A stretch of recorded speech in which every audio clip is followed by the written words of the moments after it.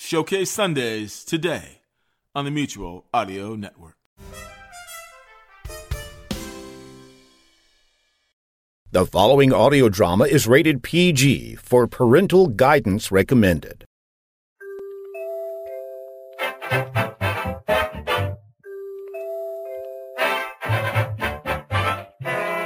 Welcome back to Project Audion, where a coast-to-coast cast of voice talent recreates a classic radio show via Zoom.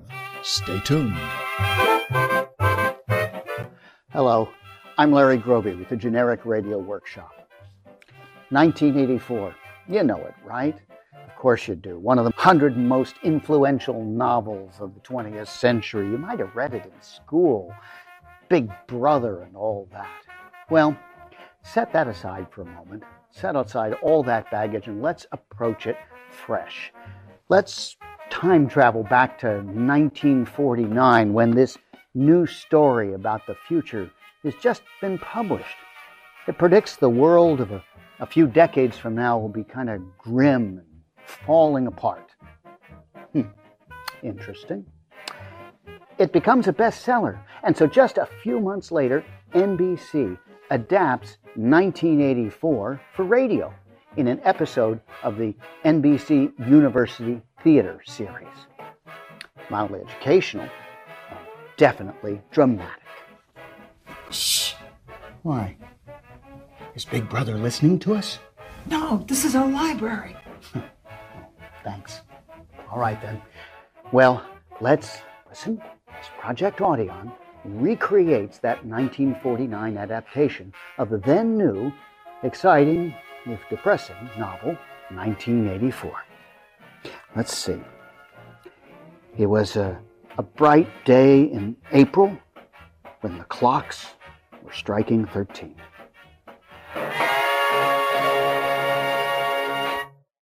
Starting in 1948, NBC University Theater ran for 3 years as an hour-long program adapting famous novels.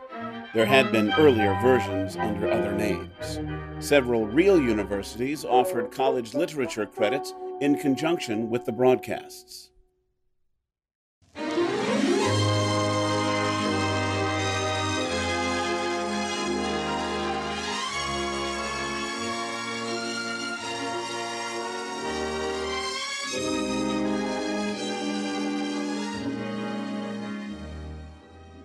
From the NBC University Theater, a first radio production of a most challenging novel of 1949, George Orwell's 1984. Our star, Mr. David Niven.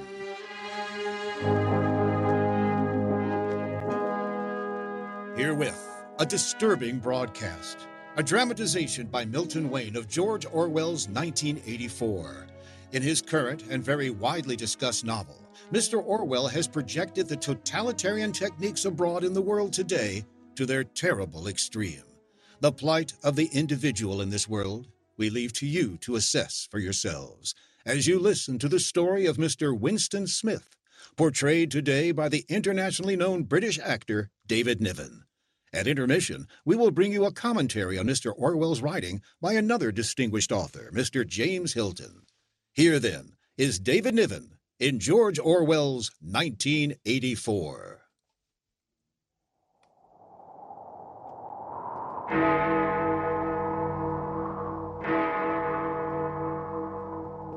The clocks of London are striking 13.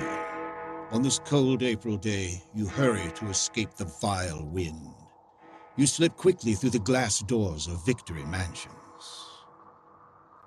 though not quickly enough to prevent a swirl of gritty dust from entering along with you. The hallway smells of boiled cabbage and old rag mats. At one end of it, an enormous poster in full color with a man's face more than 3 feet wide. The face, a ruggedly handsome 45 with a heavy black mustache. Big Brother is watching you. What's that? Oh, no need to jump like that, Mr. Smith. I was just reading off what it says in the poster. Of course. It's 7 flights up to your flat, and it's slow going for you, Winston Smith. Frail and underweight and 39 and tormented by a varicose ulcer above your right ankle. You have to rest several times on the way.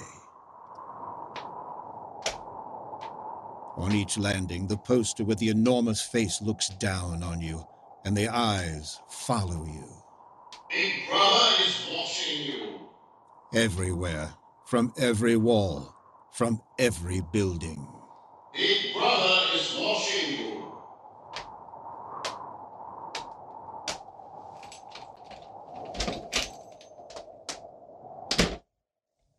You're in your flat, but you are not alone. You are never alone. Attention, comrades! Attention! Here is the supplementary production bulletin issued by the Ministry of Plenty, giving further glorious news of the success of the 7th 3-year plan, in clear demonstration of the rising standard of our new happy life. The voice comes from an oblong metal plaque, like a dulled mirror, which forms part of the surface of the right-hand wall. You turn a switch, and the voice sinks somewhat. But there is no way of shutting it off completely. The telescreen receives and transmits simultaneously. So long as you remain in its field of vision, you can be seen as well as heard. And there is no way of knowing when the thought police might plug in on your wire. There is no way of knowing. You move over to the window. War is peace. Freedom is slavery.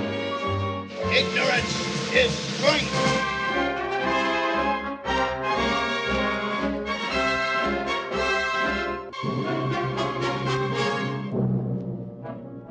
You stand at your window and you look down.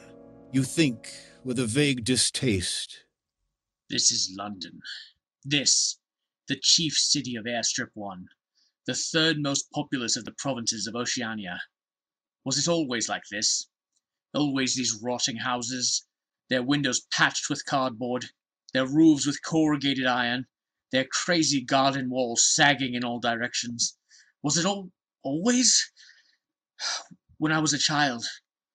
But I can't remember. I can't remember. I never can. You turn quickly from the window, and you go to the table in the small alcove where you're cut off from being seen by the telescreen. Quickly, you take the secretly bought notebook, the archaic pinpoint and holder, out of the drawer. What you're about to do can mean death. It's not illegal to keep a diary. Nothing is illegal since there are no more laws. But if the thought police find out, it's death. Or at least 25 years in a forced labor camp. You ink the pen, and you falter for just a second. A tremor goes through you. I must start. I must mark the paper. April 8th, 1984. But how do I know? How can I be certain that it is 1984? No, it must be. I'm fairly sure that I'm 39. I believe I was born in 1944 or 45. But it's never possible nowadays to pin down any date within a year or two. But what difference does it make? How can I speak to the future? If it's like the present, no one will listen. If it's different, how will they understand the things happening now? I mustn't think about it. I must begin now. April 8th. Last night to the flicks. All war films. One of a ship full of refugees being bombed somewhere in the Mediterranean. Audience much amused by a shot of a helicopter firing at a man swimming away. He was full of holes. The sea around him turned pink. Audience shouting with laughter when he sank. And then you saw a lifeboat full of children with a helicopter over it.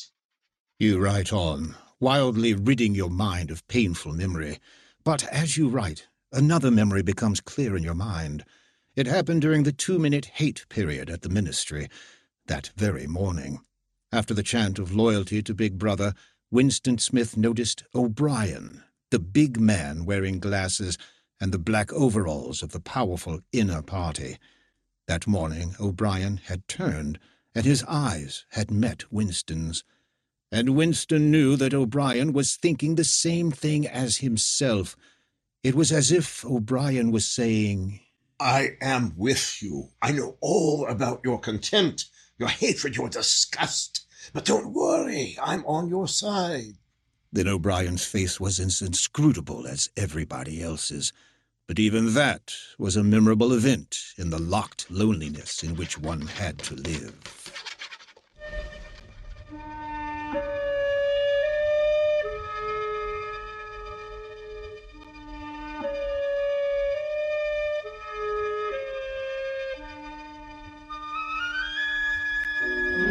Down with Big Brother! Down with Big Brother! Down with Big Brother! I'll fill the page with it or the whole book. Makes no difference now. The thought police will get me just the same.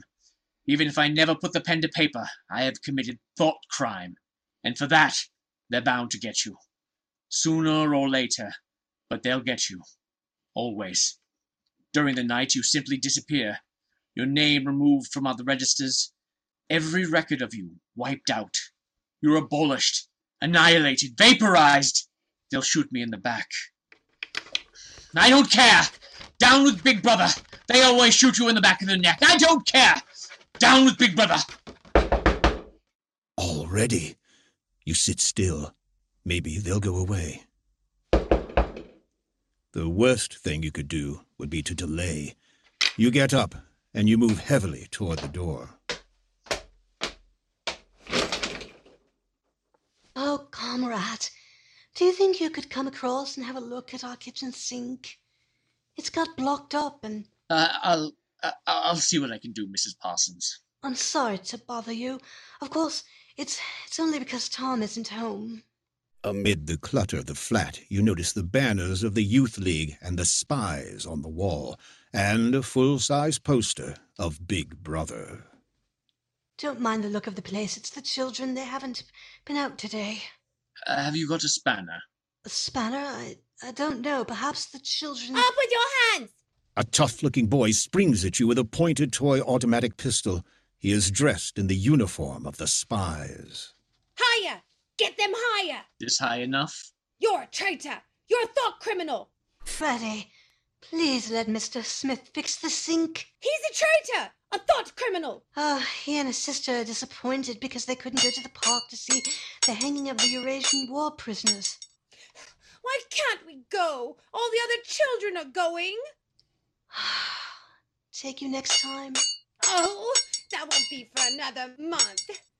There, Mrs. Parsons. I think that does it. Thank you, comrade. Say thank you, Freddie. I will not! He's a traitor! He's a follower of Goldstein!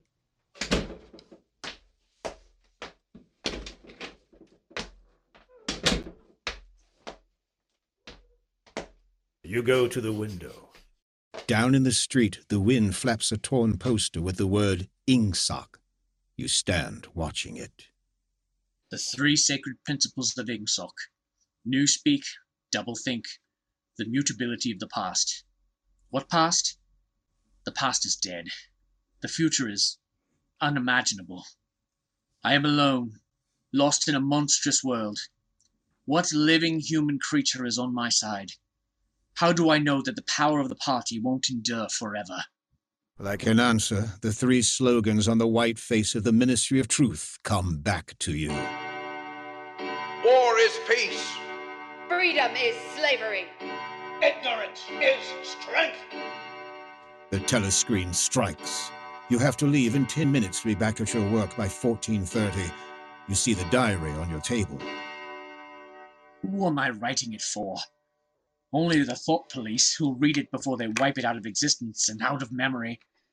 But there are things I must say or I can't stay sane. You go back to the table, dip your pen, and write. To the future or to the past.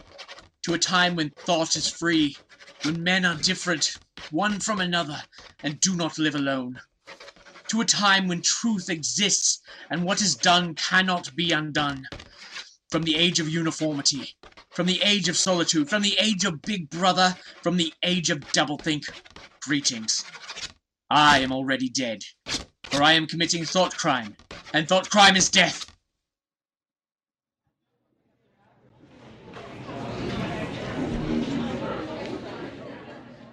You're just the man I was looking for. Oh, what can I do for you, Simon? Tell me, have you got any razor blades? Not one. I've been using the same blade for 6 weeks. Keep the line moving. Next, please. Did you go and see the prisoners hanged yesterday? I was working. I'll see it on the flicks, I suppose. Oh, a very inadequate substitute. It was a good hanging, Smith. I think it spoils it when they tie their feet together. Next, please. Oh, look, there's a table over there, under the telescreen. Let's pick up a gin on the way.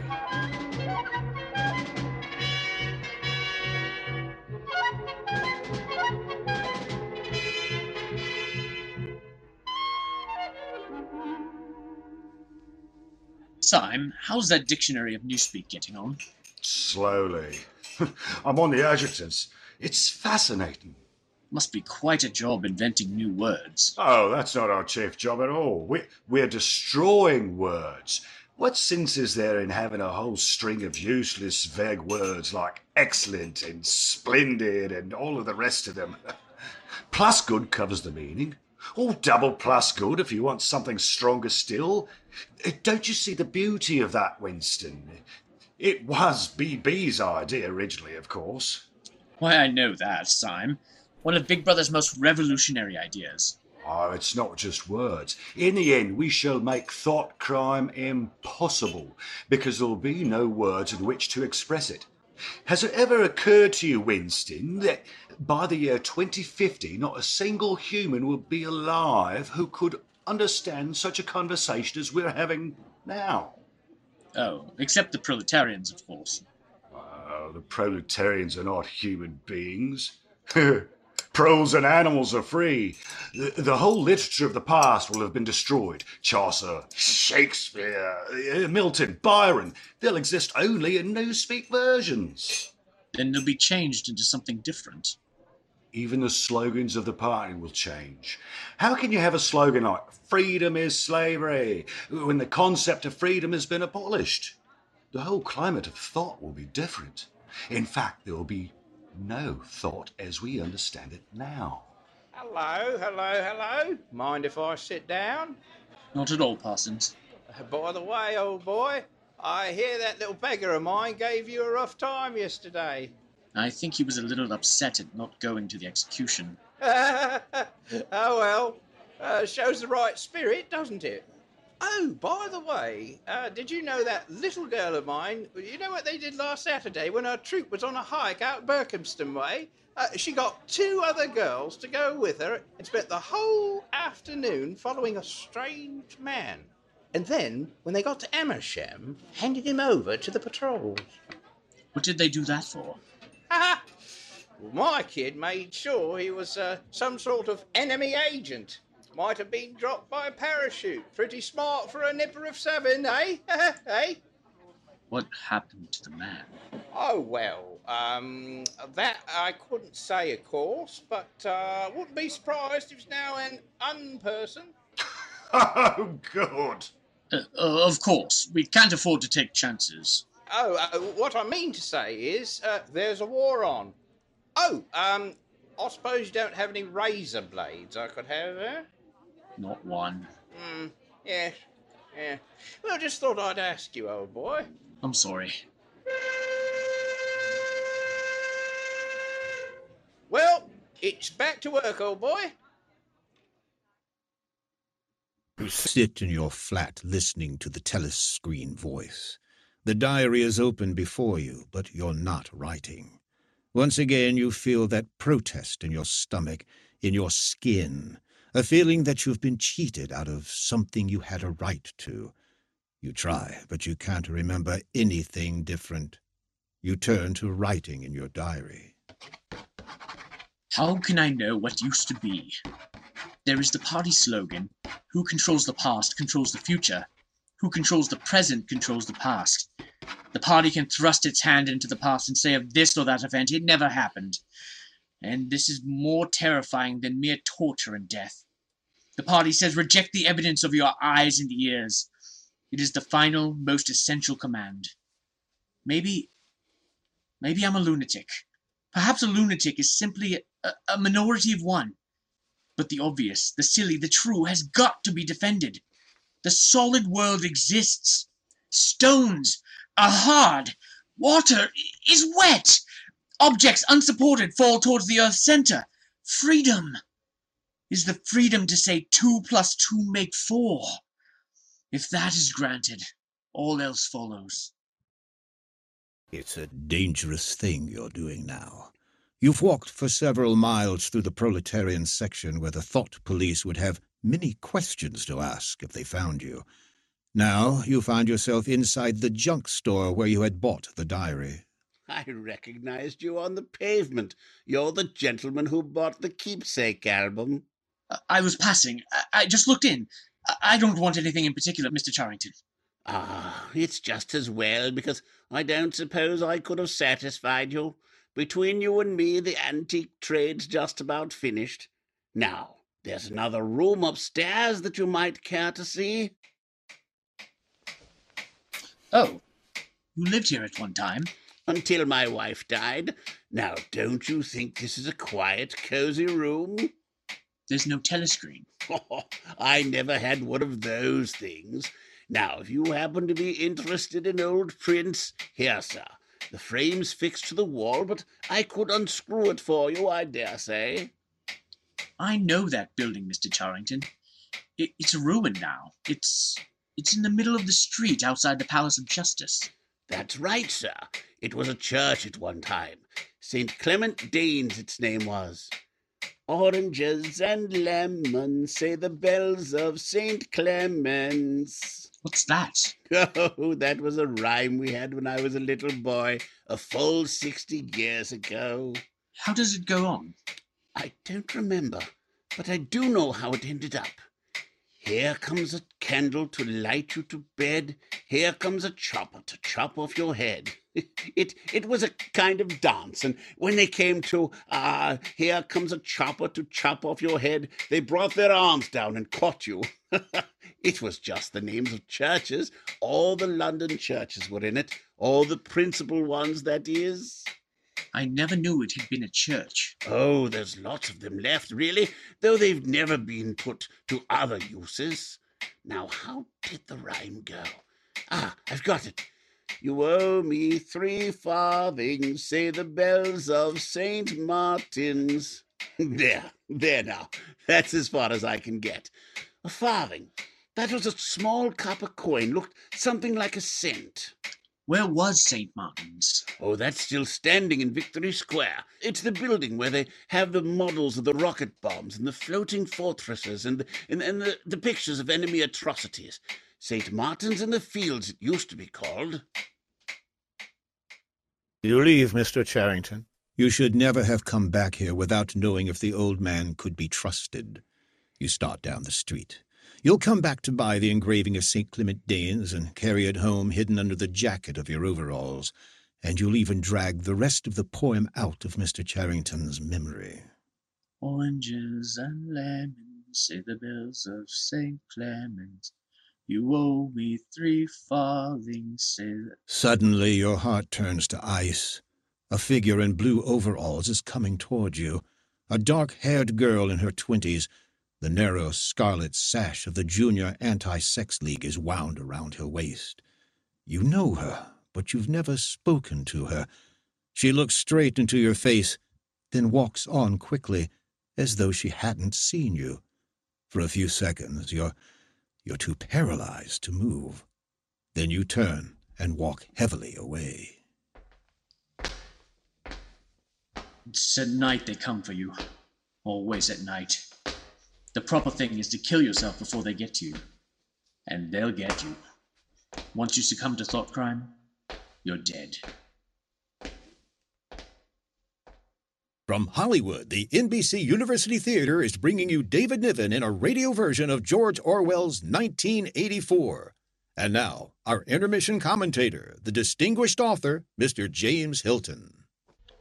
George Orwell is a distinguished English writer who is desperately concerned, as many others of us are today, with the shape of things to come. And he is also aware that such earlier prophecies as those of Mr. Wells and Mr. Aldous Huxley were not so much incorrect as incomplete, and are now in need of restatement and revision before a modern audience. Mr. Orwell, however, is the first writer to warn us in the form of fictional satire what might conceivably happen if all the worst features that exist anywhere in our modern world were to prevail over all the others, and if, in addition, all these worst features were to spread all over the earth. This book that Mr. Orwell has written deserves our serious attention. It is not a likable story, and one may hope and even believe that it is not a likely story either, but when we think of all that has happened throughout the world during our own lifetimes, it does not seem quite an impossible story. Thank you, Mr. Hilton. Our radio version of 1984, starring David Niven, will continue from Hollywood after a brief pause for station identification. This is WEEK 1350 on your radio dial, the voice of NBC in Peoria. It's now the middle of morning, and you've left the work cubicle to go to the lavatory. A solitary figure comes toward you from the other end of the long, brightly lit corridor.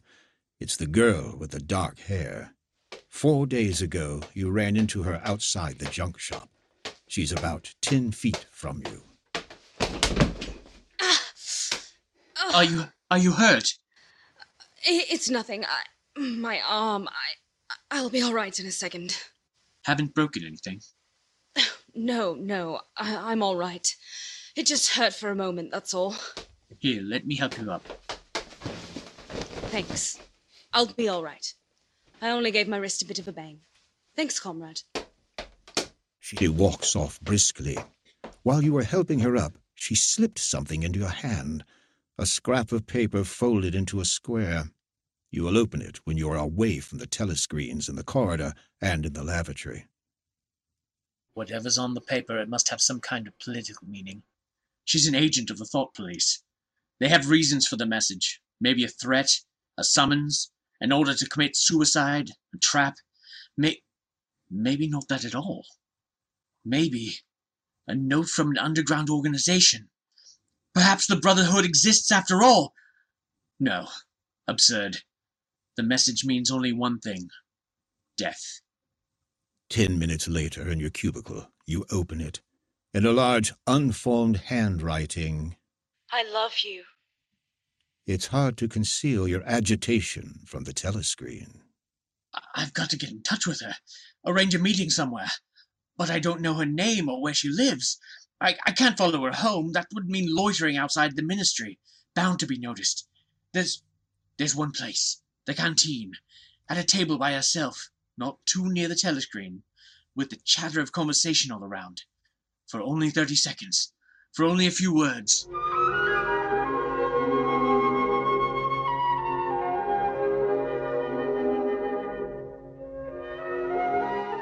A week goes by, but at last it happens. You both sit eating the watery stew. You continue eating. You don't look up.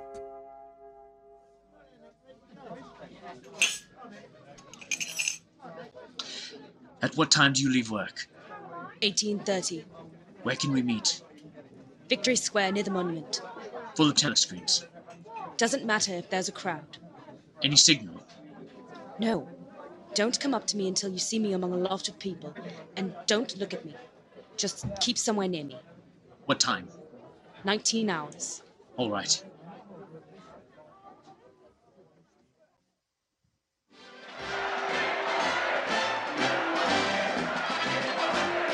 Lift me higher, Father. I can't see. I want to see the Eurasian prisoners. Can you hear me? Yes. Can you get Saturday afternoon off? Yes. Happily. Go to Paddington Station, take the train 14 to Penn Church, turn left outside the station, and you'll come to a gate with a top bar missing. Go across that field to a track between bushes. Stay on that until you've come to a dead tree with moss on it. Can you remember that? Yes. You turn left, then right, then left again, and the gate's got no top bar. Yes. What time? About 15. You may have to wait. I'll get there by another way. Are you sure you remember everything? Yes. And get away from me as quick as you can.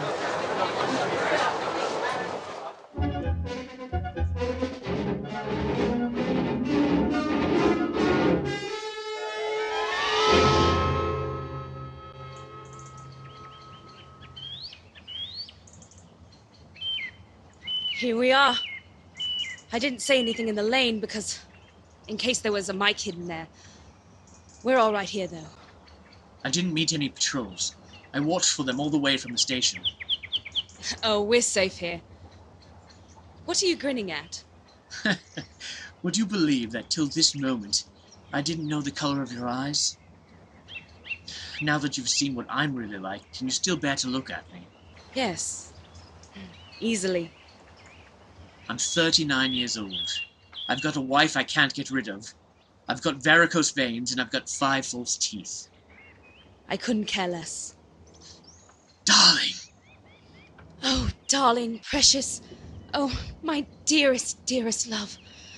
Oh, we've got the whole afternoon. Isn't this a splendid hideout?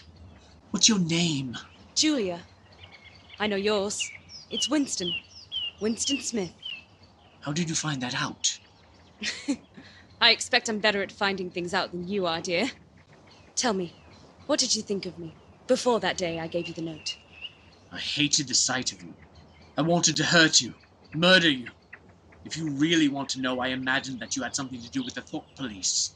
Oh, no, not the thought police. Well, perhaps not exactly that, but from your general appearance. Merely because you're young and fresh and healthy, and I thought that probably... You thought that I was a good party member. And you also thought that if I had a quarter of a chance, I'd denounce you as a thought criminal and get you killed off. Yes, something of that kind. Well, a great many young girls are like that, you know. It's this bloody sash that does it. Wait, I'll rip the thing off. There. Have a piece of chocolate. Where did you get this? Black market. You're very young. 10 years younger than I am. What could attract you in a man like me? As soon as I saw you, I knew you were against them. Against the party. Against the bloody rotten swine in the inner party. Julia, listen. I'm against the purity the party preaches, and the goodness. I don't want any virtue to exist anywhere. I want everyone to be corrupt to the bones. Well then, I ought to suit you, dear. I'm corrupt to the very bones. You never go back to the clearing in the wood. You and Julia can meet only in the streets, in a different place every evening, and never for more than half an hour at a time. You don't even discuss the possibility of getting married. No committee would sanction it, even if Catherine could somehow be gotten rid of. It's hopeless, even as a daydream. What was she like, your wife? She was, you know the Newspeak word good thinkful, meaning naturally orthodox, incapable of thinking of bad thoughts. I know the person right enough. Everything is always our duty to the inner party. How do you know that? I've been in school too, dear. Why didn't you shove her off a cliff? I would have. Perhaps if I'd been the same person I am now. Are you sorry you didn't? Yes, on the whole. I'm sorry I didn't. But it doesn't really matter. In this game we're playing, we can't win. We are the dead. We're not dead yet. Not physically. 6 months, a year, 5 years conceivably. I'm afraid of death. You're young, so you're more afraid of it. We put it off as long as we can, but it makes very little difference. Oh, rubbish. Don't you enjoy being alive? Look, darling, I'm real. I'm solid, alive. Don't you like that? Yes, I like that. Stop talking about dying, then. Where shall we meet next time? Julia, I've rented the room from Mr. Charrington. Sooner or later, we'll get caught. I know, it's madness. Yes. Wait for me there, day after tomorrow.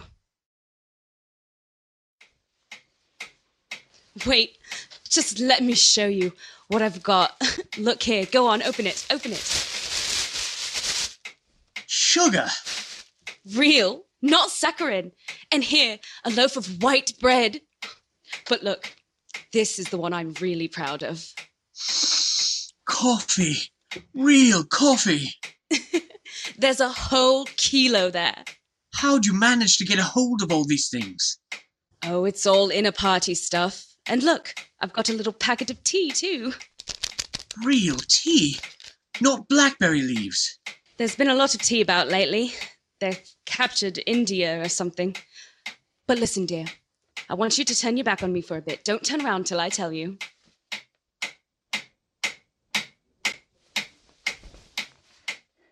You can turn around now.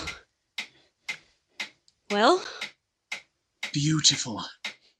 I've never seen a woman of the party with cosmetics on her face. And scent, too. Yes, dear, and scent, too. And do you know what I'm going to do next? I'm going to get a hold of a real woman's frock and silk stockings and high heels. Oh, darling, in this room, I'm going to be a woman. Not a party comrade, a woman.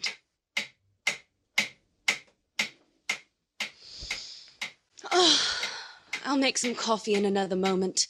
We've still got an hour. What time do they cut the lights off at your flats? 23:30. It's 23 at the hostel. Hey! Get out of here, you filthy brute! What was it? A rat!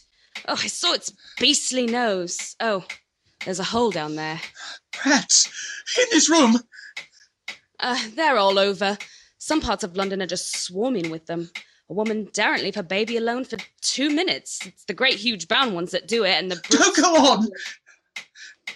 Darling, what's the matter? Of all the horrors in the world, a rat! Oh, no, darling, no. Now, don't worry. We're not going to have the filthy brutes in here. I'll stuff the hole before we go. Oh, come on. Help me make the coffee. Darling, I've been meaning to ask you, that picture over there on the wall, would that be about 100 years old? More. 200, I dare say. One can't tell. It's impossible to discover the age of anything nowadays. What is that place? I've seen it before somewhere. It's a church, or at least it used to be. St. Clement Danes, its name was.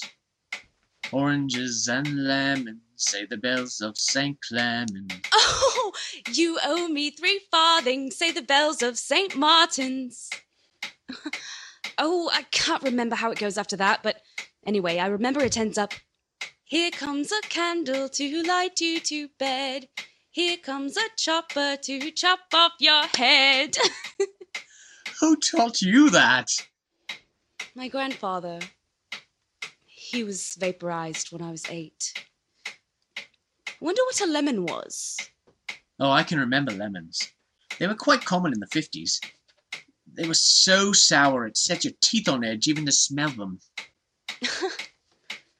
Oh, dear. I suppose it's almost time we're leaving. I should start washing this paint off. I'll get the lipstick off your face afterwards. It happens at last. The expected message comes. You're walking down the long corridor of the ministry. When you turn around, it's O'Brien. Well, I was reading one of your Newspeak articles the other day. You take a scholarly interest in Newspeak, I believe. Oh, hardly scholarly. I'm only an amateur. I never had anything to do with the construction of the language. But you write it very elegantly. Have you seen the 10th edition of the Newspeak Dictionary? No, I didn't think it had been issued yet. A few advanced copies have been circulated. I have one myself. It might interest you to look at it, perhaps. Yes, very much so.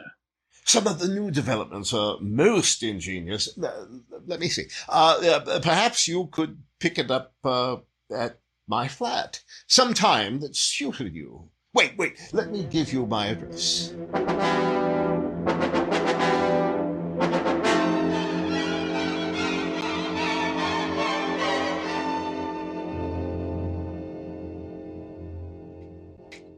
Julia, darling, it was like a message.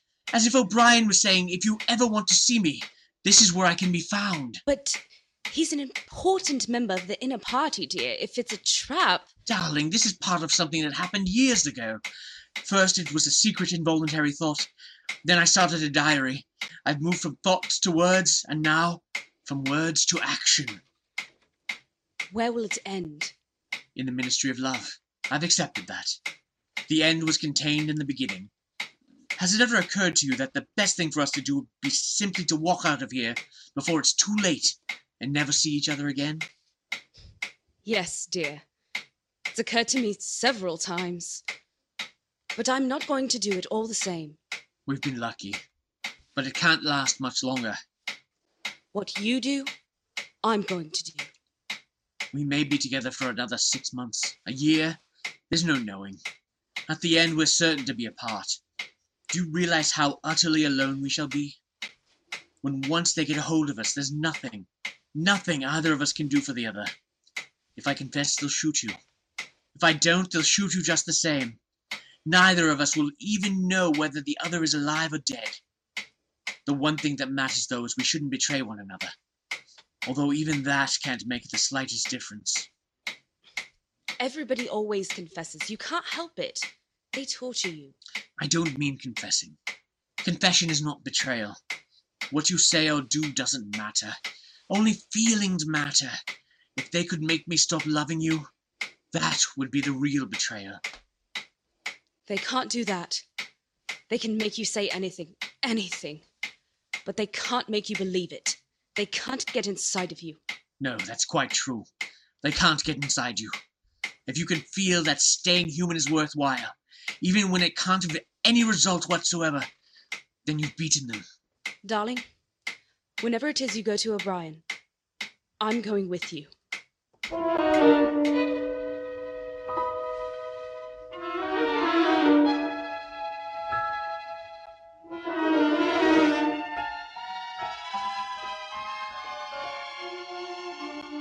Just a moment. You can turn it off? Yes, Winston. We have that privilege. Well, shall I say it, or will you? I'll say it. That thing really turned off? Yes, everything is turned off. We're alone. All right. We have come here because we believe that there is some kind of secret conspiracy, some kind of secret organization working against the party, and that you are involved in it. We want to join it and work for it. We are enemies of the party. We disbelieve in the principles of Ingsoc. We are thought criminals. We are also adulterers. I tell you this because we want to put ourselves at your mercy. Yes. Well, first, let us all take a drink. I think it's fitting that we should begin by drinking a health to our leader, to Emmanuel Goldstein. Then there is such a person as Goldstein? Yes, and he's alive. Where? I don't know. And the conspiracy, the organization, it is real. It's not simply an invention of the thought police. No, it's real. The Brotherhood, we call it. You'll never know much more about it than that it exists and that you belong to it. I'll come back to that presently. Now, to the matter. What are you prepared to do? Anything we're capable of. You are prepared to give your lives? Yes. To commit murder? Yes. To commit acts of sabotage, which may cause the death of hundreds of innocent people? Yes. To cheat, to forge, to blackmail, to corrupt the minds of children, to distribute habit-forming drugs, to do anything which is likely to weaken the power of the party. Yes. You are prepared to commit suicide if and when we order it? Yes. You are prepared, the two of you, to separate and never see one another again? No. No. You did well to tell me. You understand that you'll be fighting in the dark. Later, I shall send you a book from which you will learn the true nature of the society we live in, and the strategy by which we shall destroy it. The Brotherhood exists, but I cannot tell you who our leaders are. You'll get used to living without results, without hope. We are the dead. Our only true life is in the future. You carry a briefcase to work. As a rule, yes. What is it like? Oh, black, very shabby. 2 straps. Good. One day soon in the street, a man will touch you on the arm and say, "I think you've dropped your briefcase." The one he gives you will contain a copy of Goldstein's book. You will return it within 14 days. You must leave in a couple of minutes. We shall meet again, if we do meet again. In the place where there is no darkness? In the place where there is no darkness. In the meantime, is there anything you wish to say before you leave? Any question? Yes. Did you ever hear the old rhyme that begins, "Oranges and lemons, say the bells of St. Clemens"? Yes, Winston. Oranges and lemons, say the bells of St. Clemens. You owe me 3 farthings, say the bells of St. Martin's. When will you pay me, say the bells of Old Bailey. When I get rich, say the bells of Shoreditch. You knew the last line. Yes, I knew the last line. And I'm afraid it's time for you to go.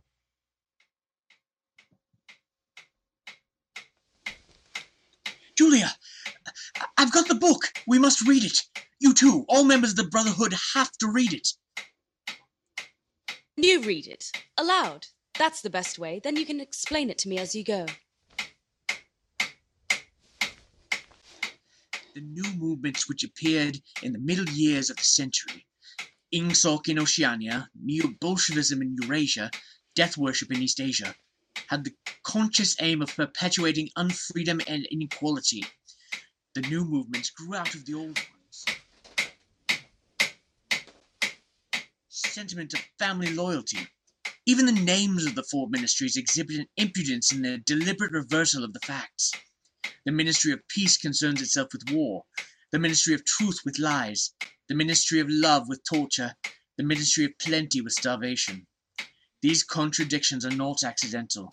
They are deliberate exercises in doublethink, for it is only by reconciling contradictions that power.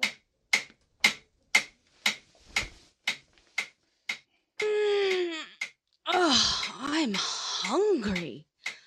Oh, darling, the stove's gone out. And there's no oil. We can get some from old Charrington, I expect. Gosh, but it's cold in here. Do you remember the thrush that sang to us that first day at the edge of the wood? What? He wasn't singing to us. He was just singing. No, not to us. We are the dead. We are the dead. You are the dead.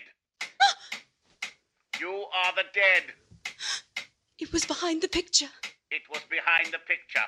Remain exactly where you are. Make no movement until you are ordered. Now they can see us. Now we can see you. Stand out in the middle of the room. Stand back to back. Clasp your hands behind your heads. Do not touch one another. The house is surrounded. I suppose that we may as well say goodbye. You may as well say goodbye. And by the way, while we are on the subject, here comes a candle to light you to bed. Here comes a chopper to chop off your head.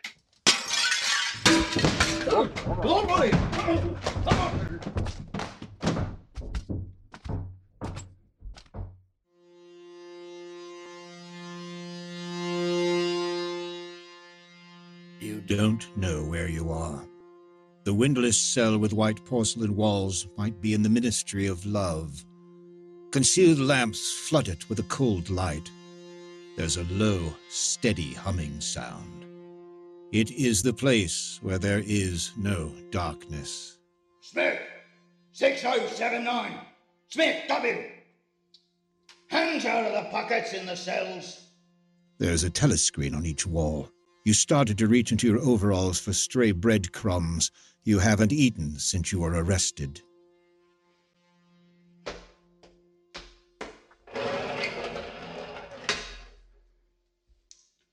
Ampleforth! Smith, you too? What are you in for? There is only one offence, is there not? Thought crime. And you have committed it? Apparently. We were producing a definitive edition of Kipling. I allowed the word God to remain at the end of a line. I couldn't help it. The rhyme was rod. There are only 12 rhymes to rod in the language. There was no other rhyme.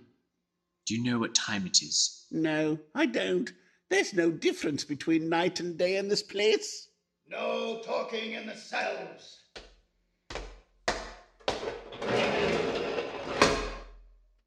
Ample forth, room 101.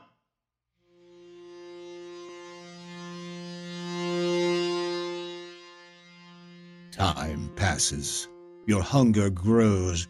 Prisoners, men and women, are brought into your cell and then taken out to room 101. They go in terror. They go screaming to room 101. Then the cell door opens once again. O'Brien and a guard come in. You start to your feet. You forget the telescreen. They got you too! They got me a long time ago. You knew this, Winston. You've always known it. Guard!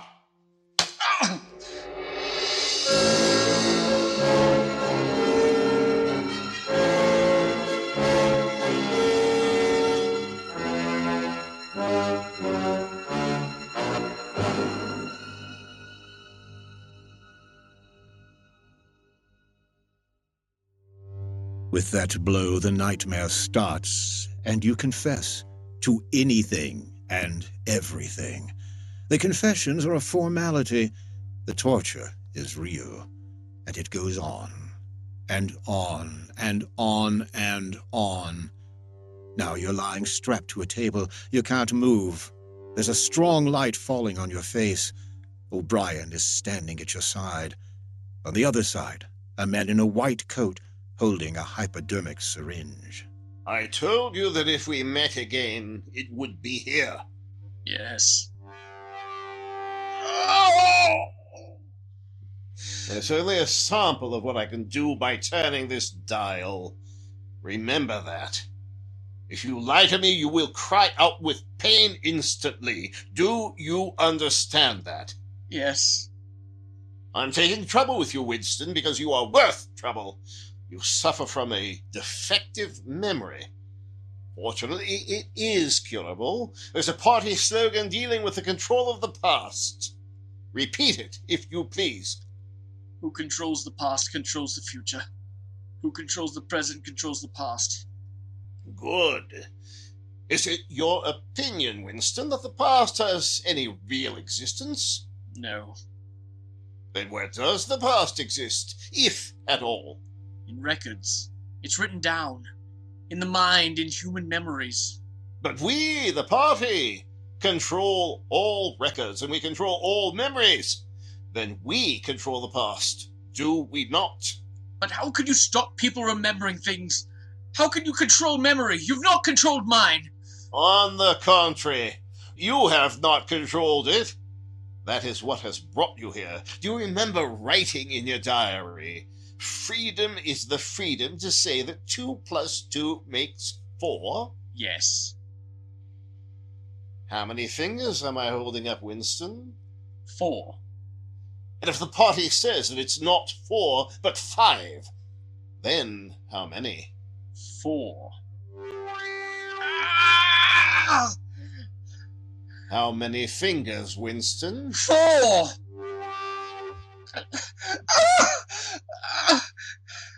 How many fingers, Winston? 4! 4! What else can I say? 4!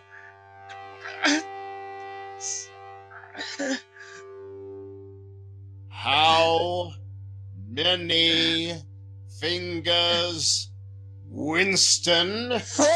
Stop it! Stop it! 4! 4! How many fingers, Winston? 5. You're lying. You still think there are 4. How many please. 4, 5, 4, anything you like. Stop it, stop the pain. Stop.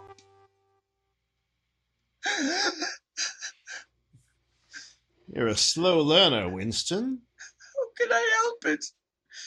How can I help seeing what's in front of my eyes? 2 and 2 are 4. Sometimes, Winston. Sometimes they are 5. Or 3. Or all of them at once. You must try harder. It's not easy to become sane. It's not easy. It goes on endlessly. The questions, the drugs, the questions, the torture machines, endlessly. You know where you are, Winston? I don't know. I can guess. In the Ministry of Love. You know how long you've been here? I don't know. I think it's months. And why do you imagine we bring people to this place? To make them confess? No, that's not the reason. Try again. To punish them? No! To cure you. To make you sane. The party is not interested in the overt act. The thought is all we care about. We do not merely destroy our enemies, we change them. What happens to you here is forever. Even if we choose to let you live out the natural term of your life, you can never escape from us. Houghton! Set the machine for 2,000. Yes, comrade.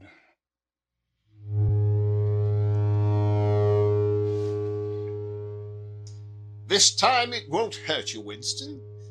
Keep your eyes fixed on mine. Now, how many fingers am I holding? 5. You see 5. Yes. You see now that it's, at any rate, possible. Yes. Before bringing the session to an end, you can ask me a few questions if you choose. The machine is switched off. What is your first question? What have you done with Julia? Oh, she betrayed you, Winston. All her rebelliousness, her deceit, her folly, her dirty-mindedness, everything has been burnt out of her. It was a perfect conversion. You tortured her? Next question. Does Big Brother exist? Of course he exists. The party exists. Big Brother is the embodiment of the party. Would Big Brother ever die? Of course not. How could he die? Next question. What is in room 101? You know that, Winston? Everyone knows what's in room 101. Houghton, the hypodermic.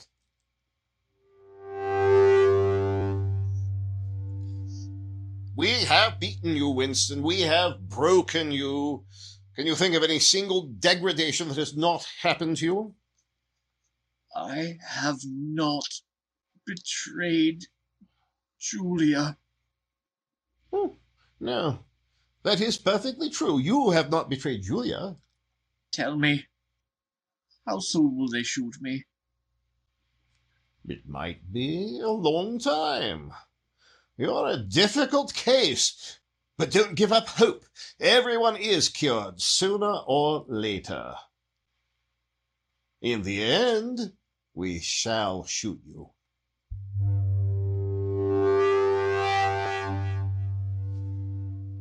You're much better now. Weeks or months have passed, but you have no way of knowing, and one day O'Brien is in your cell, and with him are the guards. Get up, Winston. Come here. You've had thoughts of deceiving me. Stand up, straighter. Look me in the face. Tell me, Winston, and remember, no lies. Tell me, what are your true feelings toward Big Brother? I hate him. You hate him. Good. Then the time has come for you to take the last step. You must love Big Brother. It is not enough to obey him. You must love him. Guard, take him. Room 101.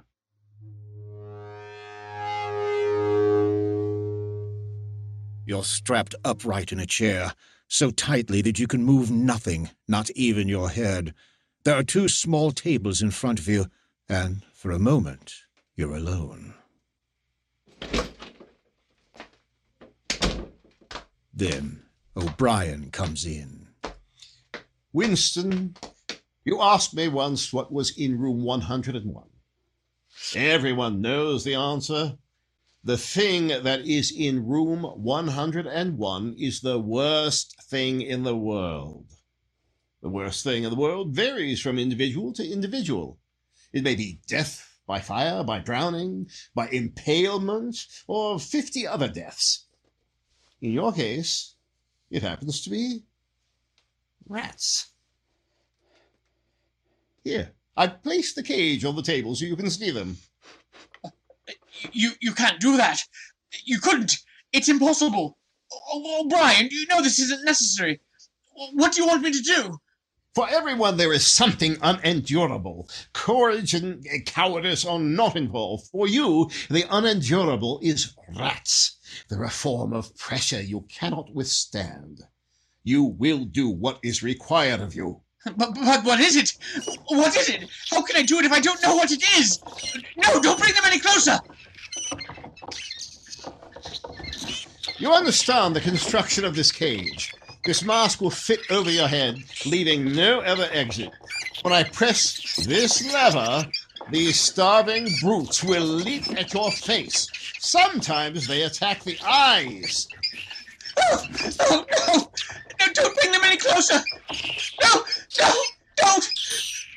Do to Julia! Don't to Julia! Not to me! I don't care what you do to her! Tear her face off! Strip her to the bones! Not me! Julia! Not me!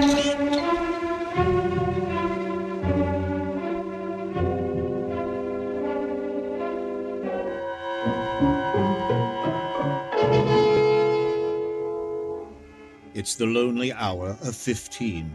Cafe is almost empty. You sit at your usual place, drinking Victory Gin and studying the chess problems in the Times. Nobody pays any attention to you. You've even seen Julia again. There was no danger in it. On a cold, biting March day, you would come across her in the park. I betrayed you. I betrayed you. Sometimes they threaten you with something you can't even think about. Then you don't care. You want it to happen to the other person, and that's what you keep shouting. All you care about is yourself. All you care about is yourself.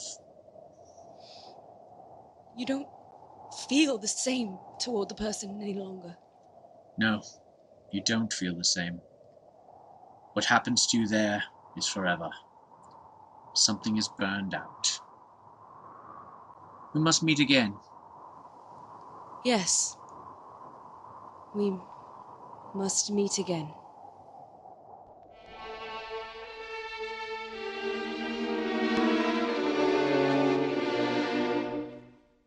Now, in the dust on the cafe table, your finger traces unconsciously 2 + 2 = 5. And on the wall, Big Brother gazes down at you from a poster. You gaze up at the enormous face. 40 years it has taken you to learn what kind of smile is hidden beneath the dark mustache.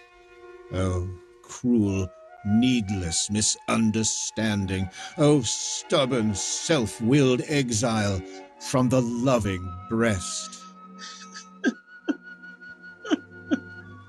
2 gin-soaked tears trickle down the sides of your nose. It's all right. Everything is all right. The struggle is finished. You have won the victory over yourself. I love you, big brother.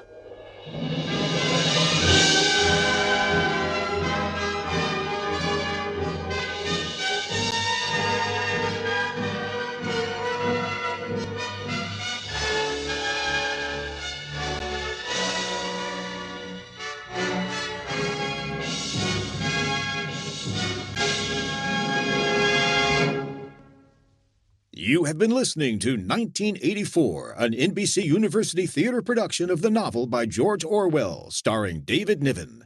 Next week, be with us again at the NBC University Theater for a dramatization of one of the great romantic novels of this century, Mary Webb's Precious Bane, dramatization by Mary Stuart Garden.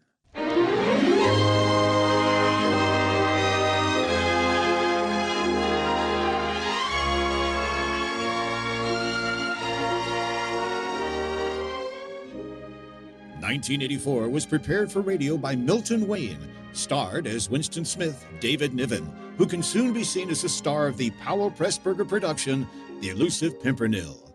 Our cast included Donald Morrison, Ramsey Hill, narrator, Raymond Lawrence, Ben Wright, George Pembroke, Tom Dillon, Queenie Leonard, John Ramsey Hill, Dan O'Herlihy, Alec Harford, Constance Cavendish, Eric Snowden. Your announcer, Don Stanley. Our intermission commentator was James Hilton. The original music score was composed and conducted by Dr. Albert Harris. The director of the NBC University Theater is Andrew C. Love.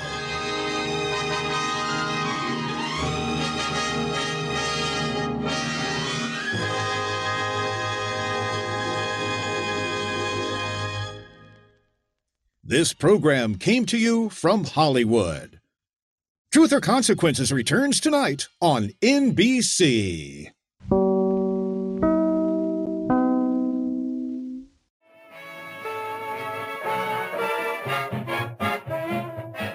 That's another episode of Project Audion, and we hope you enjoyed it. Past episodes are archived on YouTube and Facebook, so check them out, share them with your friends, and subscribe to Project Audion. We'd love to hear from you, so drop us a note at projectaudion@gmail.com. And as always, thanks for listening.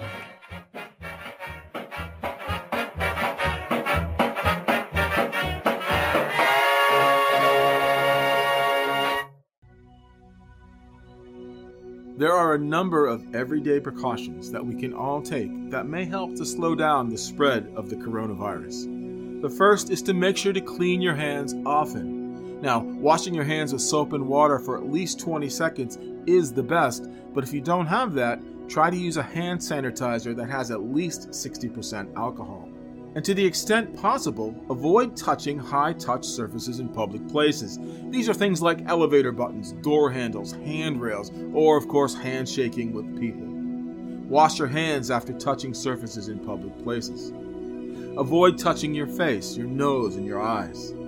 And clean and disinfect your home to remove germs. Practicing routine cleaning of frequently touched surfaces like tables, doorknobs, light switch handles will make a difference. Avoid crowds, especially in poorly ventilated spaces.